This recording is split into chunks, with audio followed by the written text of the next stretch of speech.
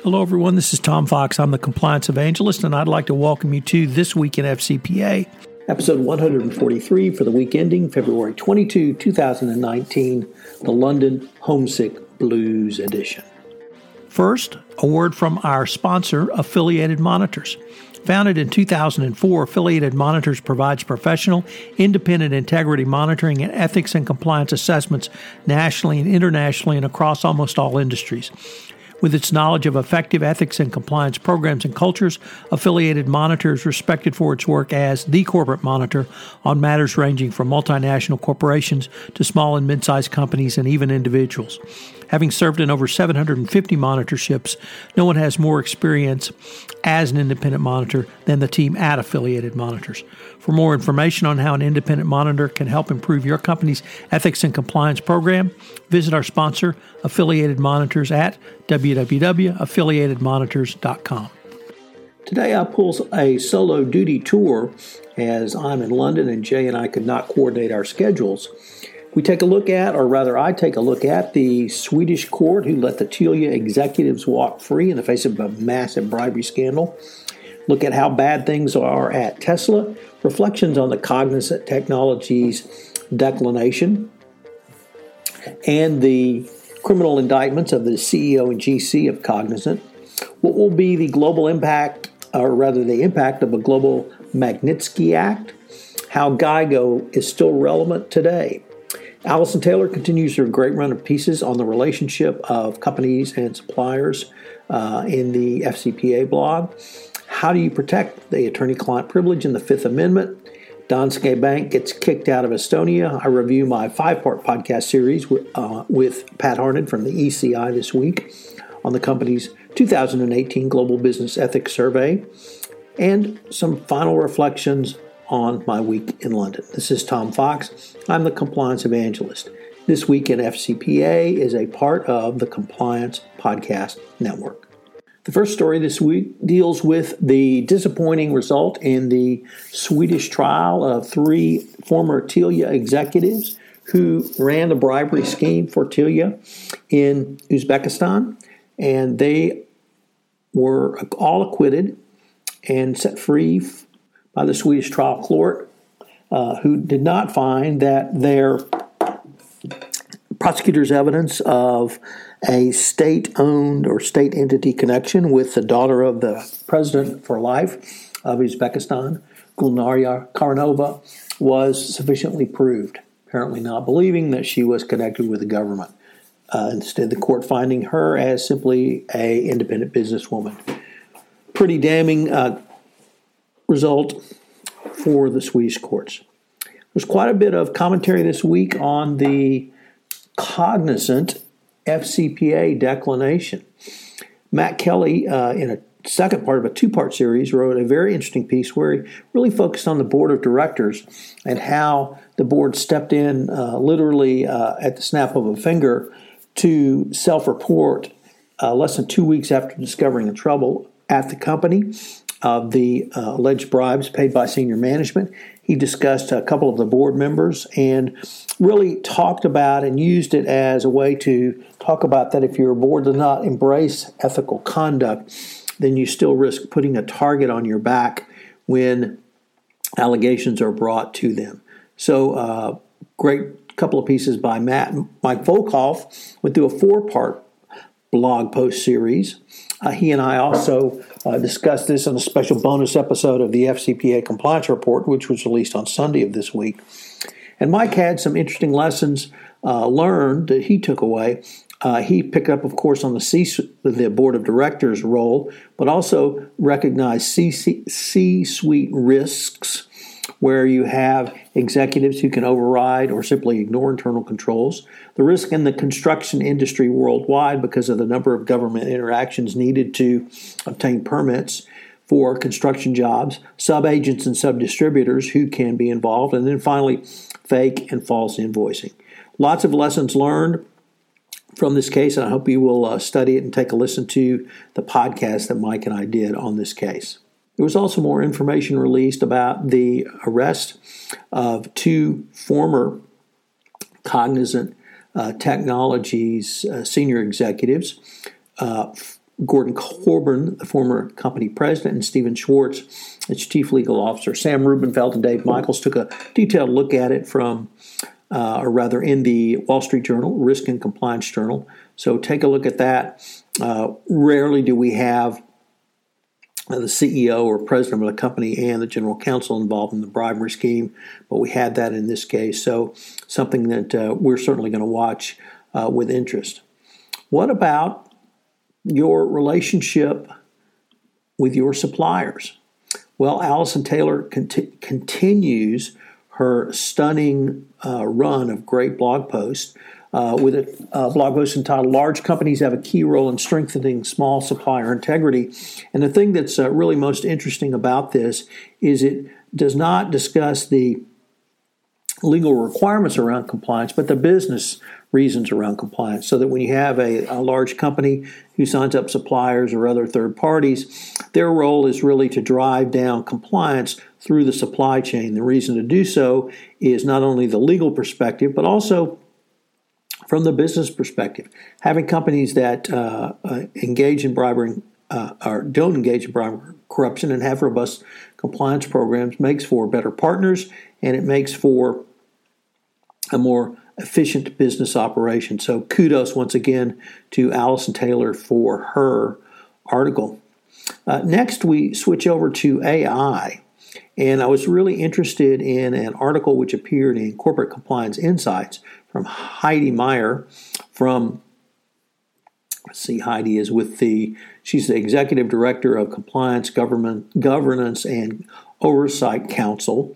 And she really goes through, I thought was a basic thing that I learned in, I think it was called computer science when I took it in college, which is GIGO, which is garbage in, garbage out. And even with AI or artificial intelligence, you have to have quality of data going in so that you can exercise or obtain the potential of AI and machine learning. So the quality of your data is going to be significant. You should inventory your data organization, eliminate redundant, obsolete, and trivia data, catalog the remaining data, integrate the data from multiple sources, create data flow that is automatically synchronized, and secure and protect strategic data. It's a really interesting exploration of a very old concept, and once again, I was pleased to see GIGO still lives. Next up, we have an article from Ryan Lovelace writing in law.com about the resignation of Tesla General Counsel Dane Butz-Winkus, who was at the job for only 2 months. He has returned to his previous job, which was a partner at Williams & Connolly. This type of information or this type of departure from a normal company, and Tesla is certainly not a normal company, would certainly be a very dramatic event, but he's really just one of multiple senior executives who departed the company over the past 18 months. Obviously, it's a very challenging place to work, and with Elon Musk running it, you have to wonder how close Mr. Butz-Winkus thought it was to the edge of legality or not. But never a good sign when somebody leaves after 2 months. That's the general counsel. That's previously where we saw the CFO leave after 1 month. So whatever's going on there, it's certainly not good. Next up, from Kelly Swanson over at the Global Investigation Reviews, she takes a look at the potential impact of a global Magnitsky Act. As non-government organizations who lobby the U.S. to place individuals on sanctions believe that a global Magnitsky Act would help deter to punish corporations in cases which are really beyond the scope of the Foreign Corrupt Practices Act. Certainly, or rather, sanction experts have told Kelly as part of this article that it has already thwarted corrupt politicians, and that the continued use by the Department of Justice is not only faster than an FCPA enforcement action, but it really helps to shut out U.S. dollars from those who've engaged in bribery and corruption. So, great article by Kelly Swanson over at Global Investigations Review. Next up, we have an article about or rather by Dan Portnoy, writing in the Grand Jury Target. He laid out the basics of congressional investigations.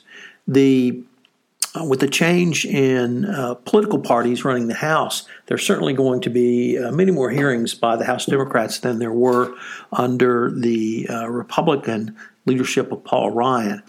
And while they will certainly focus on the administration and the corruption in the administration and collusion by the administration, they're also going to take a look at corporations. So Dan is correct in pointing out this is something that you need to be involved with from the legal and compliance perspective and getting ready for.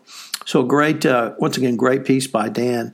And Sarah's Croft's blog post is always good.